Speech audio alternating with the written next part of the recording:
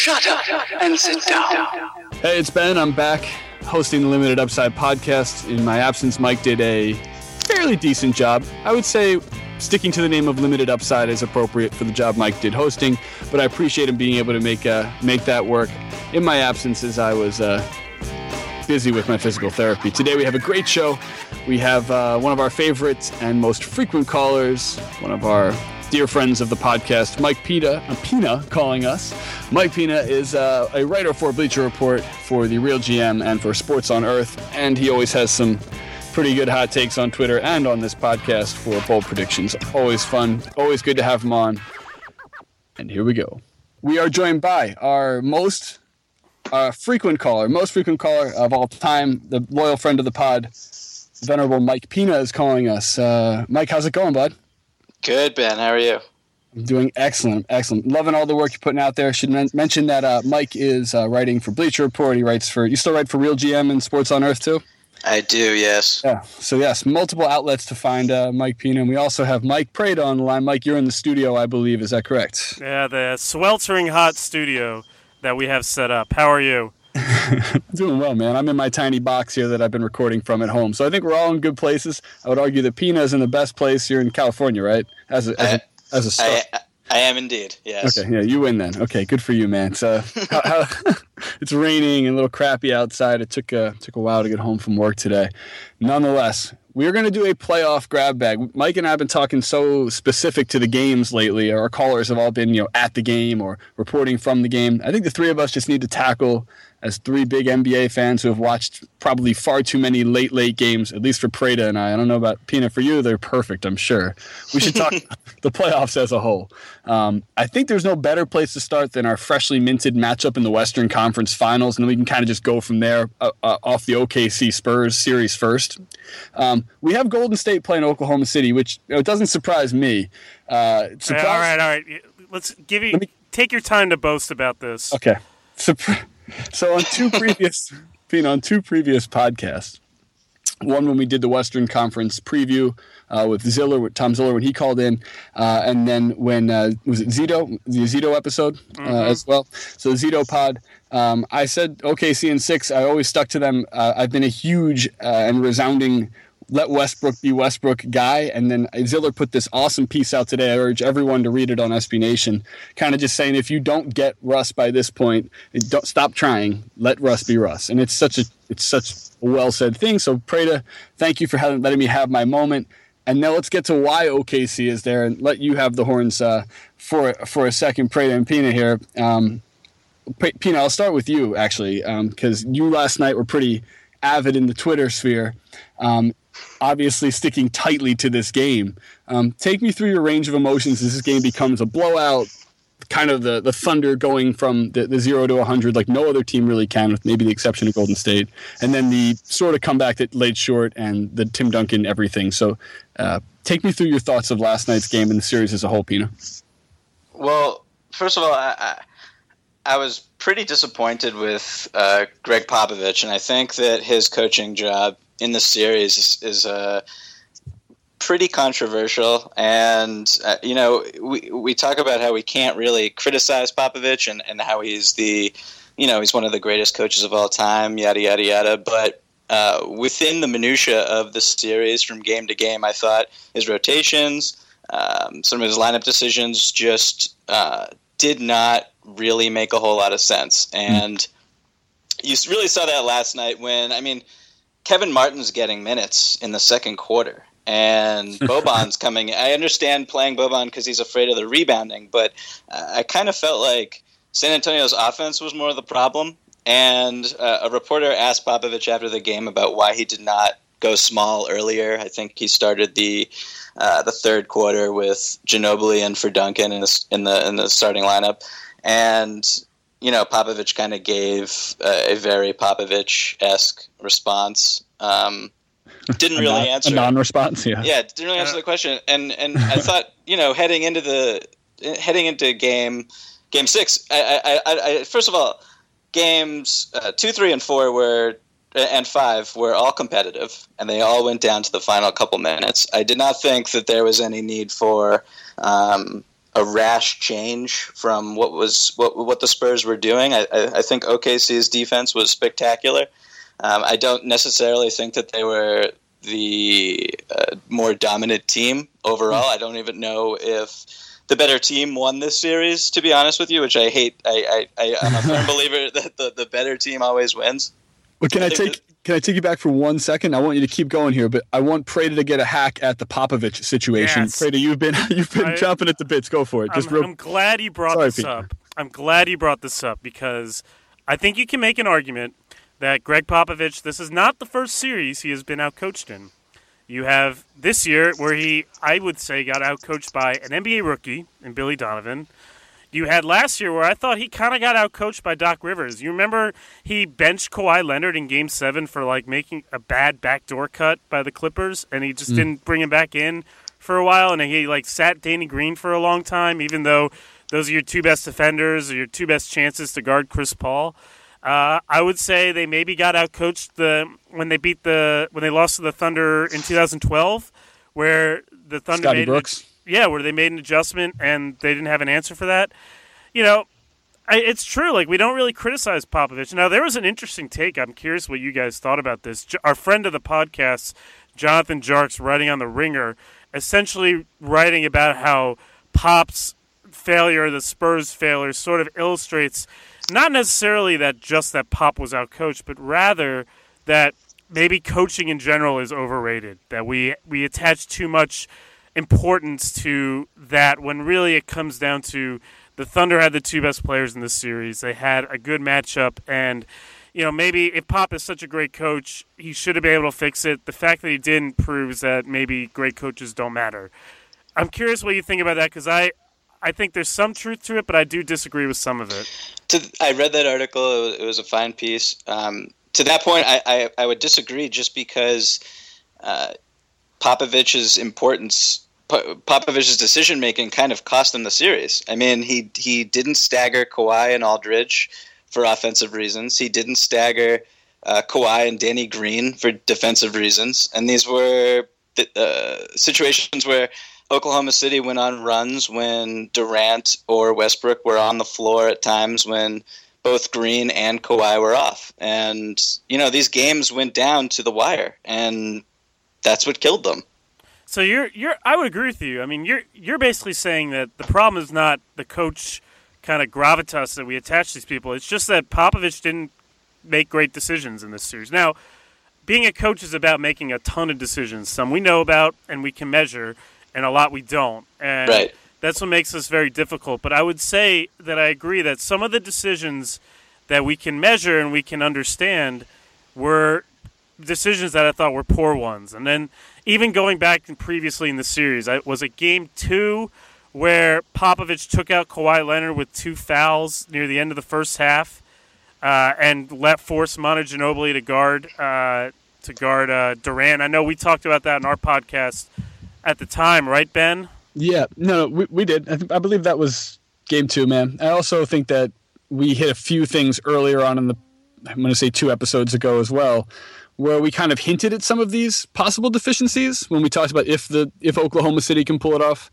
you're going to have like a guy like Waiters step up. And I mean, Waiters was really good in this year. I think part of what we're missing here is maybe too much is being made about what the Spurs didn't do and not really what Oklahoma City kind of did differently that people hadn't seen from them. And with that being said, it shouldn't be a surprise that they beat the Spurs. Yeah, I think they looked like again, they were playing at such a high level last night in particular, but I thought Kawhi was minimized in this series, man. And I want to ask both of you where he stands in your eyes, or any lower or higher in the hierarchy of the best players in the league after this series against 2 of the other top players. Is Kawhi still right there? Because he didn't have any takeover games. I don't have any memorable moments in my head of Kawhi Leonard from this series, to be totally honest, outside of Game 1. Wait, what about Game 3? What was Game 3? Game 3 they won. They had Game 3 had that poster dunk on Steven Adams. Yeah, he did have a poster dunk on Steven Adams. That's fine. Yeah, I mean, because he had just a different. If he's switched with one of those guys, can he put up 30 whatever and 15 and 10, those types of numbers every night? Like, like one of Russ or Durant. Kawhi didn't necessarily look like a superstar in this series to me. That's interesting. I kind of disagree. I thought he was tremendous, and I think another one of the things that Popovich did that I didn't agree with at all was I think when Leonard is on the court, he really needs to be on either Westbrook or Durant, and I actually preferred when he guarded Westbrook because he was able to roam a little bit, and the Thunder can't run the Durant-Westbrook pick and roll really ever because the Spurs would just switch it. He had him on Roberson at times, and I understand him roaming off Roberson and playing kind of a little bit of free safety. Mike, I saw you tweeted that. I forget it. I think it was during Game 5. So I didn't really like that at all either. And I think that Kawhi's responsibilities on the defensive end are kind of much larger than what Durant or Westbrook really had to deal with. I know those guys. Yeah, that's true.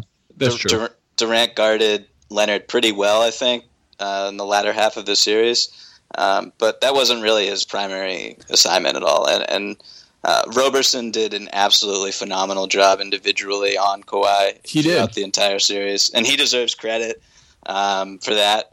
But I thought Kawhi did some pretty amazing things. I think his shot selection might have been, you can question it a little bit. He took some quick shots. He was a little antsy. He missed a lot of open outside shots. I think the Spurs as a whole missed a lot of. I think part of losing in this series obviously was it was a shot making series to a greater extent, not a shot missing series, which is nice. Sure. Yeah. But they missed a bunch of open shots last night specifically. Danny Green missed some shots that he'd been hitting in the previous game. Sort of the road, you don't shoot quite as well, percentages happening, but all at the same time for everybody. That's what the game got away in a flash. It was just one of those.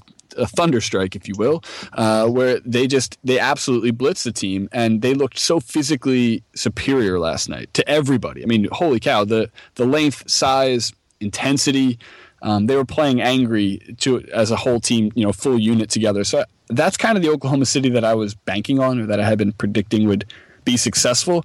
I just feel like that same Oklahoma City, now I want to segue this, guys, if we can, to the Golden State series. We only have so much time. Real quick, I'm trying to look up Kawhi's averages in the fourth quarter because I actually fall a little bit between you guys. I think this wasn't Kawhi's fault. I think other problems happened. Yeah, I don't want to say it's his fault. I don't want that to be, but I do think there was something missing. Go ahead. I think certainly in Game 4, you saw Durant outplay Kawhi in the fourth quarter. Kawhi had a great first three quarters and then had a poor fourth quarter. I think that happened again a little bit in Game 5. It speaks a little bit, I think, to that. First of all, Durant can just get his shot off against anybody, but also with Kawhi, that's it though. Real quick, we'll pause real quick. You go right back to it. He got his shot off wherever he wanted on Kawhi, but you're right. It's because he can do it on anybody.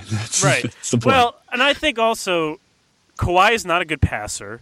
And what was striking about the Spurs in this series, and kind of was the case all year, and I thought they would get exposed for this at some point in the playoffs. I thought that they were a little overrated. But I did not think that would happen until the Warriors series. I thought that just Oklahoma City wouldn't come together in time, and given their character all season. And instead, they started to play defense. I almost think the blowout Game 1 was a great blessing for them. It sort of made them wake up a little bit about how uneven their defense had been all year. But the Spurs were kind of an iso ball team without a lot of space and without a lot of good passers. I mean, Kawhi is not a great passer. When he puts his, he almost has like an offensive game that sort of resembles Kobe's a little bit, where it's very inside. Oh, Jesus. I'm going to say it. I can kind of see what you're saying, but keep going. I like where you're going here. It's very much like he creates these mid-range shots or these runners that he's very, very good at hitting, but he's not always great at getting all the way to the basket, and his passing is not. I don't think if you compare him to other superstars offensively, I don't think his passing is there yet, and I think that's a weakness. And that's a weakness I think he and LaMarcus Aldridge had, and the Spurs' offense lack of space exacerbated. And so what ended up happening is that they had to take a lot of tough shots, and I think. Now, Kawhi is also a better defender than any of the stars ahead of him, and that counts for something. But for sure, I see where you're coming from, Ben. Even though I don't think this was Kawhi's fault, I do think that when it was the tightest moments, it did seem clear that Russ and Durant were able to score in a way that Kawhi wasn't able to score as easily, I would say. Yes, and part of the passing absolutely goes hand in hand with the fact that a lot of his shots either come from a turnaround situation or a moving with the ball in one hand that you're palming it, and like that doesn't lead to the highest percentage passes or the best seeing of the court offensively. But I kind of see the Kobe shot as well, right? That kind of line drive. It as you get further out, and Kobe developed a 3-pointer later in his career. I mean, Kawhi's a great 3-point shooter. He is, but it looked short percentage-wise during the regular season. He was, but it didn't look so great coming out of his hands in the fourth quarters of these series. I could be wrong, and I could just be seeing, I could be seeing it wrong, Mike. But I have the fourth quarter numbers in front of me. Oh, you found them. Okay, yes, good. Do it. How wrong am I? He averaged 5.2 points, 1.4 boards. He shot 36.4% from the floor, 28.6% from behind the 3-point line. So he just when it mattered. The other thing that I find interesting in 10 playoff games, only 34% of his shots were off of 0 dribbles. The rest of it was, I think that's 66%, if my math is right, is at least one dribble, 30%, 3 to 6 dribbles. Jeez. So this is a player in a team now that is very much like one-on-one scoring.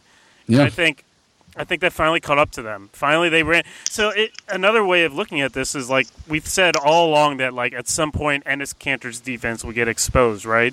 Well, Enes Kanter was able to stay on the floor because they don't have anyone that can really effectively run spread pick and roll against him because they don't have the spacing, they don't have the passing, and they don't have the guards anymore. And that, to me, illustrates the where I thought San Antonio would pay eventually and where their regular season success does not matter. And that is what cost them, I think, sooner than I expected. But it very much cost them. And anyone who watched the Spurs play all year should have been concerned about that possible reality. And how many games did you have them winning in that series? Well, I thought... Look, this is a story of triumph for the Thunder. Agreed. I did not think that they would come together. I thought there was a lot of bad juju, and I didn't think their defense would come together. That was wrong. Fair. But I did think that if the Spurs got by here, they'd be drawing dead against the Warriors. Yep. And now that the Thunder are there, we talked about this a little bit, that I think they maybe have a little bit of a shot. Yeah, I want to get the West Coast opinion on this. Pina, you live closer to the epicenter of the Warriors dynasty. I guess so. Almost dynasty. Sure, why not? You're at the bottom half of the state. You stay up super late and probably watch more Warriors games during the regular season than Mike and I. No, not me. At night, okay? Well, I'll say you're right. I don't watch them at night. You DVR. Yeah, okay, that's fair. I didn't mean to sound really defensive. That was very defensive, wasn't it? Sorry. All right, I'll let the whole world know. Preda has a spreadsheet, and he definitely chronicles and watches every single team. I promise you there's no shortage of film being watched by Preda. Is that better? Well, I'm sure Mike does the same thing. So. No, of course. So what I'll say is I want to get your opinion on how many games you think this series will go and who will win it. But before we get into the prediction component of this, is this a series that you said you were sad last night because you're not going to get Spurs Golden State, but have you come around on this like almost 24 hours later that it's okay that it's Golden State and Oklahoma City and that's almost a better series? Yeah, I have, to be honest. I was looking over some numbers and I watched a little bit of film last night because I couldn't go to sleep because I was really sad about Tim Duncan.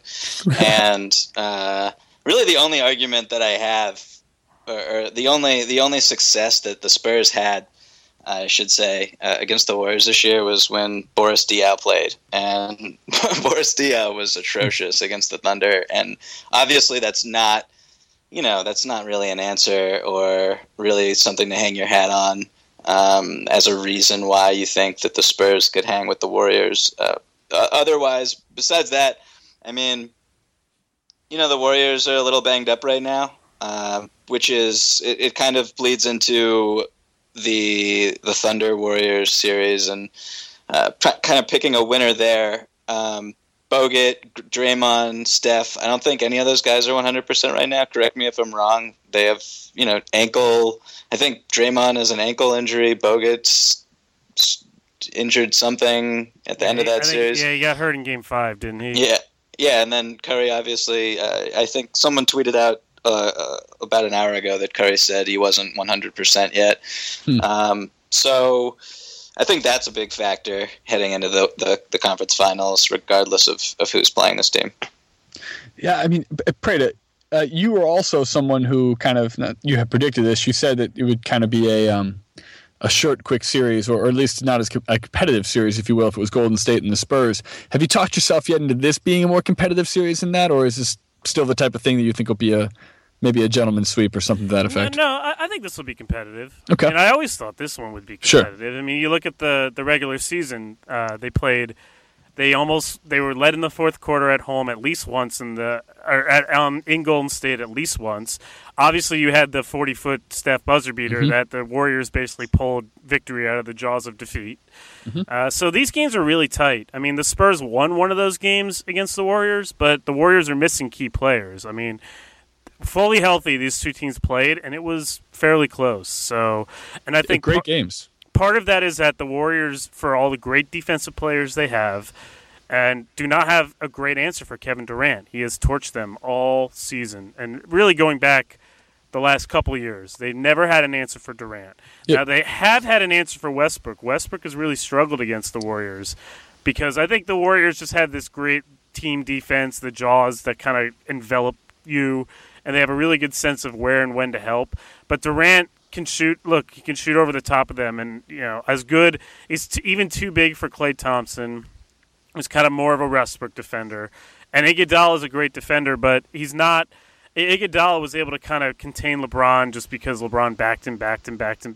Durant can just shoot over the top and shake him, so they just don't have a good answer for Durant, and that is scary because that's a key to the Thunder's success in this series. So, yeah, I mean, I think this one will be competitive. The one challenge I see if you're Oklahoma City is that, all right, your defense stepped up against a Spurs team that essentially didn't space the floor, played iso ball, and didn't have great guards. They didn't really move you side to side that much. I know the Spurs usually do that, but that's not this year's team. The Warriors, defending them is, whether you believe, obviously it's a greater challenge, but it's more importantly a different challenge. It's a lot of motion on the perimeter. It's now you got to step out on Curry, and it's Kanter's got to move his feet in space, and can Ibaka look kind of slow in the Spurs series? That might be a problem in this series, moving laterally, and it's not as much about your just raw length around the basket. It's now much more of a space game, and that is going to be interesting to see if the Thunder's defense really is for real, or if they just kind of ran into a matchup that suited them well in San Antonio. Well, real quick, though, what about – I think a few things about the matchups are interesting, right? Russ loves going faster than the average pace of the game. It's where he finds all his seams and the creases that he gets to the basket. It looks easy, but it's because his gears are just going a different rate. That's kind of the consummate pace that – Golden State, or at least flow that Golden State likes to play with. His game almost feeds into, shoots a pretty low percentage, takes a lot of quick shots, feeds into what Golden State wants to run into their offense. That's sort of the problem. It's a great point, I think. I think that's kind of where this issue comes, because you're right. Pina, you tweeted this, I believe. The averages that Kevin Durant has against Golden State this season are insane. They're scary. Yeah. Go Mike, ahead. You made a great point. They have nobody who can guard KD. What I'm really interested in seeing is the lineups that Donovan throws out there. Obviously, we just saw Kanter and Adams. That combination obliterated the Spurs on the offensive glass. And during the regular season, those two did not really play at all against the Warriors. And I don't think that you can play them together now at all. So I don't know what you do. And the Warriors' death lineup crushed the Thunder during the regular season. So will they go small? Will they stay big? I mean, it's going to be really interesting to see what Donovan does. Well, are we sure that big lineup is drawing dead?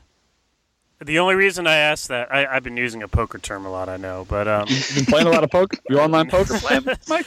Look, I just was thinking about it. Now, the only reason I say that is that you could script a world where you put one of the big guys on Iguodala or Harrison Barnes, who you're not as worried about beating you. Maybe you keep the wing Durant on Draymond Green, and then on the other end, you try to short-circuit the Warriors' fast breaks by making them send more players in to rebound. And you just try to pound the offensive glass. And rather than you trying to match small with small, that actually might be a better chance. Now, I understand the fears of that. I don't know if that's going to work. I'm just saying I'm not sure. I would give it a shot in Game 1. I would try to see if there's a competitive advantage you can exploit and not lose it. Because the reality is, okay, Harrison Barnes is not playing that well. Normally I think if you put one of those guys on Harrison Barnes, you'd be worried about that. If you put one on Harrison Barnes and one on Iguodala, and then you keep your wing on Draymond Green, you might be okay. Now, you probably will give up a lot of threes, and it will be like kind of awkward in that sense, and it's certainly like a Band-Aid solution, but you might be able to survive the Warriors' speed, and then in turn you can maybe pound them on the other side like you did the Spurs. I mean, because, look, the Spurs were a great defensive rebounding team, and they had no chance against that combination. The Warriors are a good defensive rebounding team, not a great one. Now, the conditions may be totally different in terms of how the offensive rebounds are generated. Like, if it's like at a full court game, it sort of might negate the impact of like close offensive rebounding. But I would just give that a shot. I would see what that looks like. Real quick, so those are the X's and O's that, and I don't disagree with a lot of what you just said there. I think those are that would be the best way for stylistically for them to match up with personnel. However, I think there's an emotional component to this series that's going to be larger than other series. I can't think of two more emotional, loud fan bases in the stadiums, and then also just players and teams, personalities that the NBA has to offer.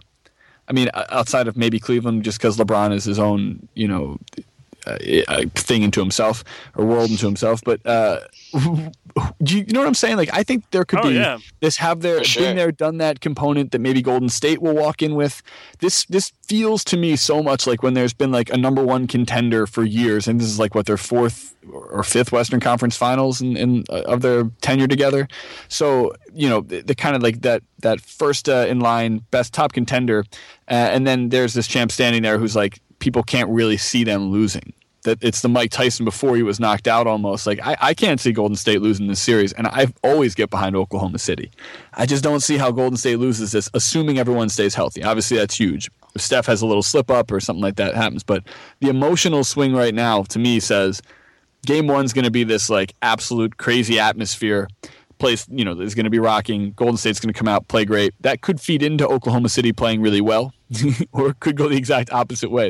I feel like there's no way of gauging how they're going to use the atmosphere, home or away, in this series. They're just this complete crapshoot. Yeah, no, I totally agree with that. I think Oklahoma City's confidence. I mean, terms like that are so unquantifiable and they're kind of annoying, but they're real. And I think Oklahoma City's confidence right now has got to be through the roof, particularly guys like Adams, Cantor, Roberson, and Deion Waiters. And Waiters. Of course, yes, Deion Waiters. How could we forget? So I think if those guys, especially at home, I think those guys will be really tough to beat. I think Westbrook and Durant are two incredible talents who are more than capable of getting hot in Oracle and leading the Thunder. Now that they beat, I was not expecting them to beat the Spurs at all. I gave them almost no chance, even heading into last night's game. I didn't see it happening. And after watching that happen, I don't know. I would not be shocked if they won in 6. I'm not predicting that, but I would not be shocked. Now, I think the point, I want to circle back to the thing Ben said about Westbrook. I think that's going to be really important characteristic in this series. What Westbrook did to the Spurs is that they had some sort of orderly system to stop him, and he was able to, in his chaotic way, just kind of break through that. And that's why, going back to more things I didn't like what the Spurs did, that's why I didn't like that they tried to sort of use Kawhi as this like roaming defender and put Tony Parker on Westbrook, because like the second you give Westbrook an opening, like it doesn't matter how close the help is, like sometimes he's just gone, and there's nothing you can do about it. But in this series, Westbrook's kind of mad dashes and mad attacks and all that may play into the Warriors' hands a little bit. And, you saw a little bit of that in the Portland series, but those guys shot threes. Those guys had a sort of very free-flowing offense. The Thunder scored so many buckets in transition in the open floor. It will be interesting to see how that dynamic works. And like I said, while Durant has been great against the Warriors, Westbrook has not been that great. They've sort of pressured him into bad decisions. And, that's, I think, the key to the series. If Westbrook can make good decisions and kind of keep this game under control a little bit, I think the Thunder do have a lot of physical advantages that they can exploit. We talk about confidence. The last time they lost a series when their three best players were healthy was the 2012 Finals. Mm-hmm. Every other year they've had an injury before this year. It's funny, though. Ibaka is the third best player on their team, but I don't think he's their third most important player. I don't even think he's their third best player. I don't think he's their third best player. Yeah. He probably isn't, right? Okay, good. I didn't want to say it and get ridiculed by both of you basketball analytics fellas, but he's not. He goes invisible for like 30 minutes at a time sometimes.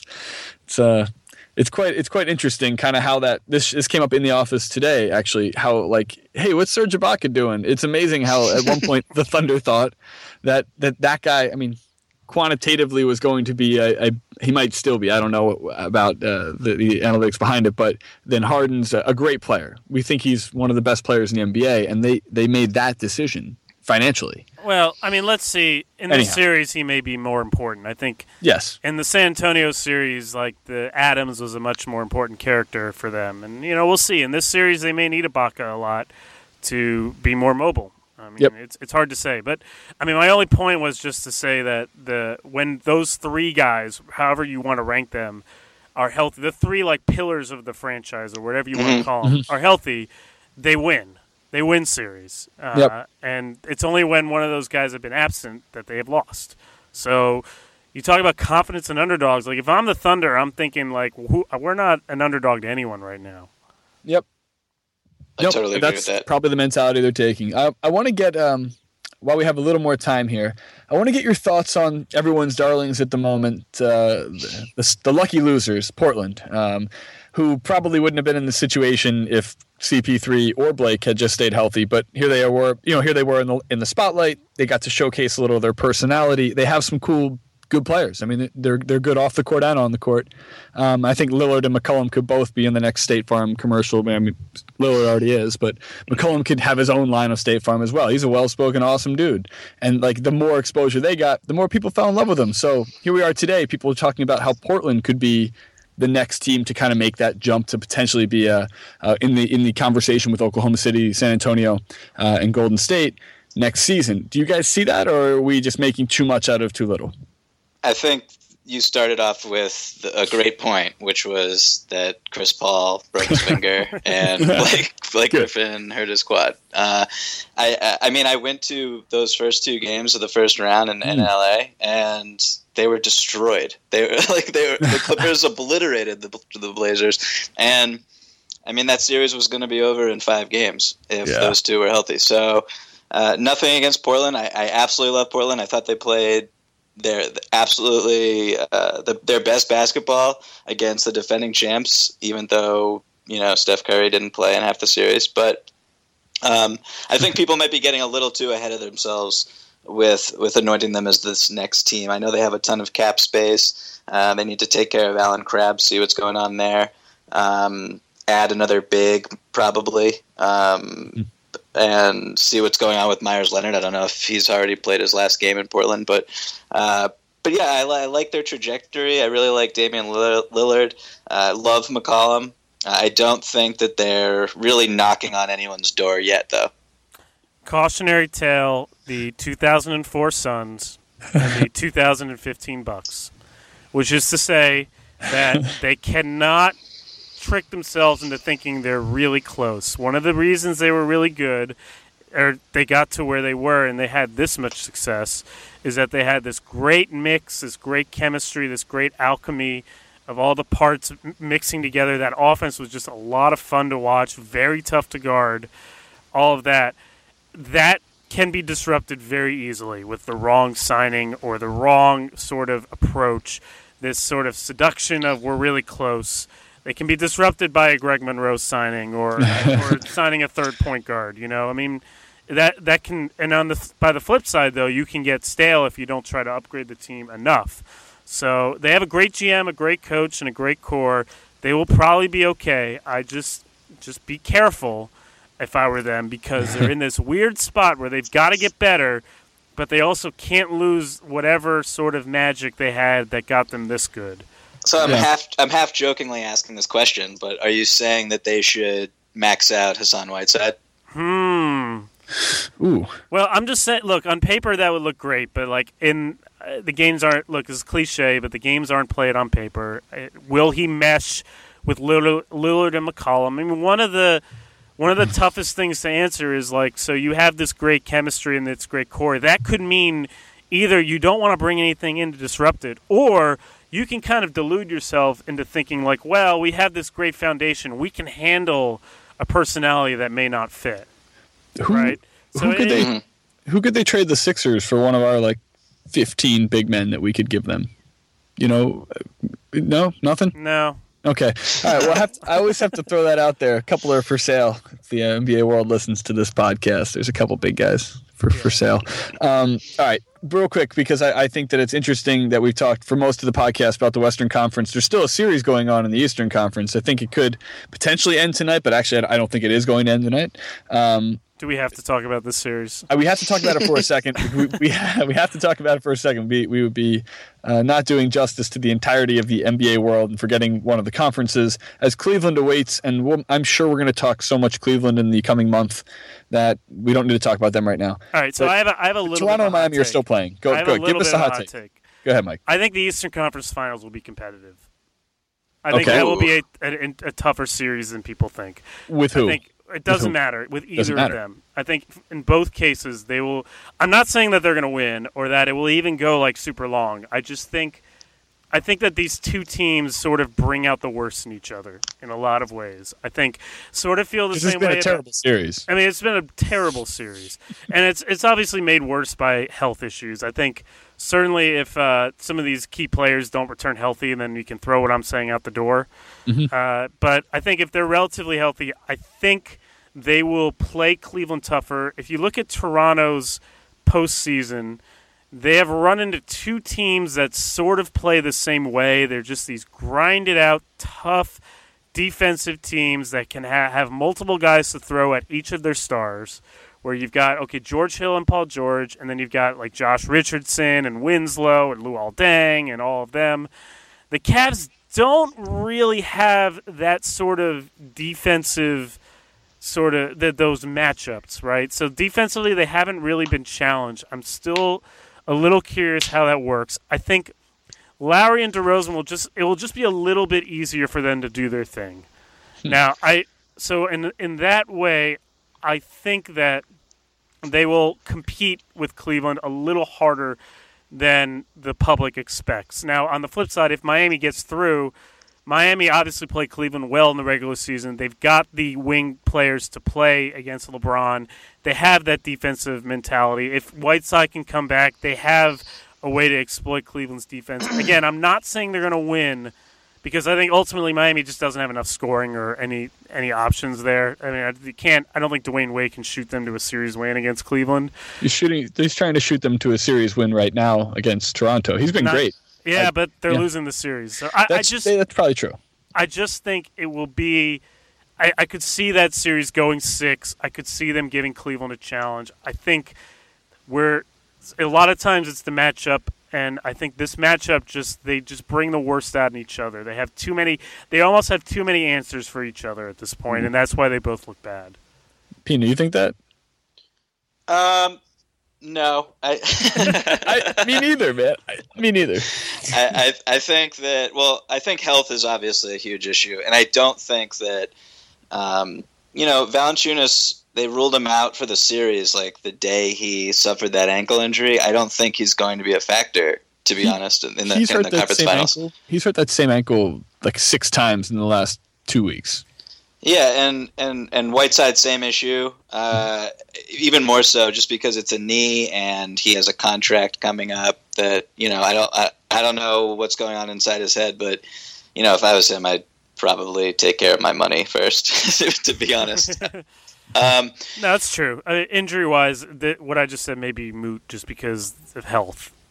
Yeah, but I also think Cleveland beats both these teams. Neither of these teams is the Atlanta Hawks last season, and this is a different Cavs team. And that result, we talked ourselves into thinking that would be a decent series, and it was an easy sweep. This Cleveland team is so much better than they've even had to show already, and they're playing really well. I think they, at most, lose a game on the road in a series against either of these teams. I think they're like that notch above. They belong in the Western Conference with these other much better teams. I think Portland would be beating either of the Toronto or Miami if they were playing them right now. That's where I kind of see these two Eastern Conference teams. I don't think it's just that they brought the worst out in each other, and I think they're just not that great. I think there's not that much to look into in terms of like these are old guys playing new positions for the first time. Like Joel Dang is now the power forward of the Miami Heat, and he's been doing great. He's been doing great all year on that. I'm just saying. I know. Look, devil's advocate. Yeah, Atlanta brought the best in Cleveland. When you look at their style of play, the way they defend, and the way they have to rely on those gimmick defenses, the way they give up a lot of threes. It sort of was tailor-made for Cleveland. But it was just LeBron last year. There wasn't even Kyrie Irving and Love playing well. No, I agree. I'm just, but Atlanta also was sort of limping towards the finish line too last year. Sure. I'm just saying that I think that Cleveland, if we're going to say that these teams are really just not that good, I'm also going to say that Cleveland maybe isn't this good. Okay, that's totally fair. Can I counter with a hot take of my own? Yeah, hot take time. I think that the Cavaliers are going to go into the finals undefeated, and I think that they're going to win it all this year. Oh, yes. On the record. You got it. Yeah. Okay. I mean, that may happen. I'm not saying they're going to lose this series. I just wouldn't be surprised if it goes 6. That's all I'm saying. That's fair. I like more the icing on the cake of, and they're going to win it all. It's like saying, we call heads. Remember Hasselbeck when he's like, we'll take the ball and we're going to score. We're going to win. And then he obviously threw a pick 6 on like the next play. You guys may need to edit out what I just said. But no. You're sticking to it. I'm sorry. You got that. Look, you got to stick to it. That's the way it is. I mean, I'm fine with that. I actually really do love what I've seen from Cleveland. I really love what I've seen from, no pun intended, Kevin Love. I love what I've seen from LeBron. I think he looks like he's 27 years old. So I don't think that their three-point shooting is necessarily this sustainable through 4 rounds. But yeah, I mean, I love what I've seen from those guys. Hey, I agree with you, and I don't know if I agree with you about the NBA Finals. I'll take another look at that in a couple of weeks, but I definitely think this could the highest percentage. I'd say 50% chance they sweep this series, and then the other 50% is a 5-game series. There's nothing else in between. Okay, well, look, when it goes long, you'll listen to me. I'm just saying, Toronto both these teams played them well in the regular season. Sometimes it's the matchup. That's true. And Atlanta was kind of spoon-fed on a platter for Cleveland, I think. Just this year, everything could have looked a lot different if Atlanta just won that last game against Washington. Yeah. Sometimes it's who you play. Absolutely. That's all I'm saying. And then I want to end quickly, guys. This is a little bit off the cuff. It's not really playoff related, but I just want to get your thoughts because probably by the next time we pod, we might not be as many openings, or there might not be as many openings, I should say. But there are 5 NBA openings right now, and some really interesting markets and teams and rosters are now at play. The Knicks, Orlando, Indiana, Memphis, and Houston. Do you guys know anything, any hot takes, I should say, that you could you want to shine a light on, fits that you like to see potentially that where you think the best opening should be filled by a particular person or style? I want to ask about Andre. I was going to say Andre Blatt. That's great. David Blatt. I hope Andre Blatt gets a coaching job. That'd be fantastic. Well, that'd be interesting. Yeah, but David Blatt, now that there's like finally a young kind of talented roster that's supposed to be what he's there to mentor in Orlando, is that something that I should be seeing coming down the pipeline in the next couple of days? Yeah, that would be interesting. I really hope Blatt gets a job. I hope Vogel gets a job. Real quick, do you think Frank Vogel got a raw deal in Indiana? Because I may have a different opinion on this than you do as well. I think that I use this analogy somewhere. I can't really remember where, but I think Larry Bird gave Frank Vogel like rotten ingredients and expected an unbelievable gourmet meal, and that wasn't cool. Like, what did you want? Like, they had a top 3 defense. I know he wanted Paul George to play the 4 more, wanted to score more, but he didn't give him the play. Like, I don't really like Monte Ellis. I don't think you can win with him. I don't really like what Larry Bird's doing over there. Yeah, I mean, I agree with that. I also do think though that Frank, if you want to play fast and offensive minded, which is you're right as a GM to want. I mean, I agree though that he didn't surround him with the right team. Frank Vogel's offenses have never been that, and they've. Mm-hmm. Even when they were good, their offense was often hard to watch. They didn't set great screens. They had bad spacing. I think it's fair to conclude that as difficult as it may be, with the guy coming up on a new contract situation, so you have to either give him a big contract or you have to let him go. I think it's fair to say, you know what, we had a good run. I think it's run its course. Like we've seen the ceiling.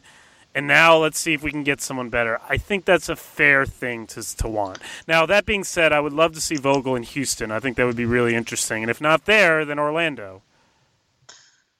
Yeah, for sure. I think Houston's opening is super intriguing. The people that they're supposedly interviewing, Kenny Smith, which I don't even know where to begin with my feelings on that one. Can Charles be the GM finally? That would be amazing. The Rockets would never, ever, ever bring Charles Barkley back, but Jeff Van Gundy is supposedly a favorite. So I think that job is really interesting because I mean, they're a year removed from the Western Conference Finals. They probably won't have Dwight Howard next year, but they have cap space. I love Daryl Morey. I think he's one of the top 3 GMs in basketball. They have cap space. They have a top 10 player. So I think that's a really interesting opening. How come the Knicks haven't come up yet? How come the team that plays at Madison Square Garden hasn't? Well, it's hopeless. Is Phil Jackson taking a lot of these calls on his rotary phone in his Montana ranch right now? He can't do like the hold on line 1. There's something on line 2. There is no line 2. He's literally the only line in town. I envision him like spinning the dial, like you kind of put your finger in and you spin it. That's right. Anyway, yeah, it's a little sad what's going on there. There's a lot of angst with New York. I'm just with a lot of these. I just kind of want to see what happens. A little bit. I'm a little surprised. I got to be honest. I'm a little surprised that Houston hasn't filled their job yet. I guess I would think that like if they could have gotten one of the prime coaches off the market, like they would have jumped on that and gotten it done. The coach would have wanted to go there. At this point, they're still in like this interview process. I'm a little surprised that that job didn't just fill right away. I wonder if it says something about coaches' feelings on coaching that team, that roster, and that and with that GM and all of that. There may be no good reason to worry. I'm just a little surprised it's not filled yet. I'd be worried if they're interviewing Kenny Smith. I'm sorry. I would be really worried. Well, look, you got a Castaway net, right? Yep. Yeah. At least they're conducting a thorough, real interview process, I would assume, as opposed to pretty much every opening that's been filled so far this offseason. That's true. To the larger point. What do you think happened to Scott Skiles, just to cut you all off? Like, what? That was weird. No idea. I wanted to ask that as well. You guys usually know these things, but guys don't do that 1 year into their job at the company they've already worked at before, in general. Yeah, I went on the radio in Orlando yesterday, and they asked me that, and I had no answer. I don't know. I mean, you read the reports about how Skiles didn't like Elfrid Payton as the long-term option as the franchise point guard, which I agree with. And yet you read about other clashes over personnel decisions, and I don't know. I mean, he supposedly wanted out back in January, so I have no idea what's going on down there. I'm just reading between the lines and speculating a little bit. I'm skeptical that he was ever Rob Hennigan's top choice to really take over the team. I feel like it's possible that ownership sort of thrusted him on Rob Hennigan. After Rob's a Spurs guy, Thunder guy. That tree, they hire someone from that tree, Jacques Vaughn, doesn't work out. You wonder if ownership kind of is kind of telling him who he has to hire after sort of they did it his way and it didn't work, so now you got to do it our way. And I just don't know if they ever had the best working relationship. And so when Skiles comes in at the behest, or maybe there are reports that he really wanted the job, or like he thought he did, and then he realized it wasn't what he wanted it to be. I wonder if just the relationship between him and Rob Hennigan sort of deteriorated to the point where if it was a normal like sort of angst of like what are we doing, it may have been better managed and resolved, but because of a lack of contact, like in other words, like you don't fire a guy because he doesn't like Elfrid Payton, right? It's because of what the opinion of course, of what he thinks of Elfrid Payton represents. You know what I mean? He didn't fire him, but you know what I mean? Like he quit. You don't quit over Elfrid Payton. You quit because of the underlying feelings that Elfrid Payton represents. That's part of Scott Skiles' personality, though. I mean, obviously he has the power when he's the coach to conduct his pieces as he likes, but Scott Skiles is the consummate little point guard, hard-nosed little dude. Like he fought tooth and nail to keep the starting point guard job and thought he should have deserved it over Penny Hardaway, who was an All-Pro that year. Like it's, I don't disagree with the talent judgment here on Elfrid Payton. As a Sixers fan, I mean, I felt good about that decision in the draft, and I'm excited to see Dario Saric play next season. But like the whole thing of him kind of having a me or him personality, like that's who Scott Skiles is, sort of. I mean, the hire never really made much sense. Yeah. To me, I immediately scratched my head at that one because it's hard for me to believe that was a hire that the GM, like Rob Hennigan, on his own was totally. It didn't seem like a kind of hire he would make. Again, I'm just speculating. It just feels like to me that there was some sort of ownership, management, not all on the same page going on there. And in a lot of ways, it may be a blessing in disguise that he left. I think now everybody can be on the same page, and they've got a promising young team. They've got a lot of work to do. They kind of took some steps back in the second half of this year, but that would be a really interesting place for Frank Vogel. I think if they could get everybody on the same page, that team could make a big jump. I know a lot of people didn't like the move they made at the trade deadline with Tobias Harris. I think I'm in the severe minority. I thought it was good. I like that they have cap space. I know I know everyone else does too. But your ability. They are in Florida. They are in Florida. There's no taxes. I mean, no income tax. So I don't know. They were really close to Millsap last year, and I don't know. You get Parsons. You're doing something. I don't. I mean, man, you don't want Parsons. You're not a Parsons guy? No, I'm not a Parsons guy. I'm not a guy coming off of injury guy in That's general. Fair. On guys with severely lacking athleticism, or I should say deteriorating athleticism. He was sort of a plus athlete at one point in his career for his size. Right. Parsons is just a guy, top of my head, free agent. But sure, no doubt. The greater point stands. Just I like the fact that they wanted to open things up financially. Sure. And I thought that move is a pretty good one. Of course, if they wanted to open things up financially, why did they re-sign Tobias Harris to a 4-year contract? So they could trade him for Brandon Jennings and Ersan Ilyasova. Just sort of going backwards now. They were multiple plays ahead, like R.C. Buford down there. Exactly. They knew they wanted Aldridge 4 years in advance. So exactly. They knew they wanted. They knew Ilyasova just sitting there in Milwaukee all that time. He didn't even know it. But cool. I think that we ended on about as far away from the Golden State Oklahoma City series that's about to happen as possible. Wait, before we go, can we hear more AAU stories real quick? Yeah, you want to hear some more? I want to hear one more AAU story before we sign off. How about a coaching one? Okay. Mismanaged the last 3 minutes of the Nike swoosh, the Invitational in Vegas with the team I was coaching, a 13-year-old AU team. And I totally mismanaged my timeouts, didn't have one left for the final 20 seconds, and one of my 12-year-olds was the one who alerted me of it. So it was pretty embarrassing as a coach. That's not so great. I'm trying to think if wasn't there a coach who recently did that in a game? They ran out a marquee game. They ran out of timeouts. Who knows? Blatt? Yeah, that might have been it. Was it Blatt? I think so. Last year against Chicago. Yes, that's right. Your David Blatt moment. That's fair. I hope to have many more David Blatt moments down the road in my non-coaching career. We're about just as employed in the coaching ranks at the moment, so I guess we have that going for us. Cool. Well, this was fun. It's always good to have Mike Pina join the podcast here. You can find him at Michael V. Pina on Twitter, writer for Bleacher Report, Real GM, Sports on Earth. Mike, thanks for joining us, buddy. Thanks so much for having me, guys. Awesome. And Prada, that's at Mike Prada SBN. Again, thanks for holding down the studio, man, in my absence. This foot's going to heal up, man. Doing the physical therapy every day. So good. Keep at it. In person soon with you, man. Look forward to it. Awesome. Cool. Find the podcast, subscribe to the podcast, write and review it. All that is on iTunes, SoundCloud, and Stitcher. That's the Limited Upside Podcast. Limited Upside Podcast at @limited_upside on Twitter. Shoot some questions at us. We're looking forward to doing more playoff pods. And until next time, Limited Upside Podcast.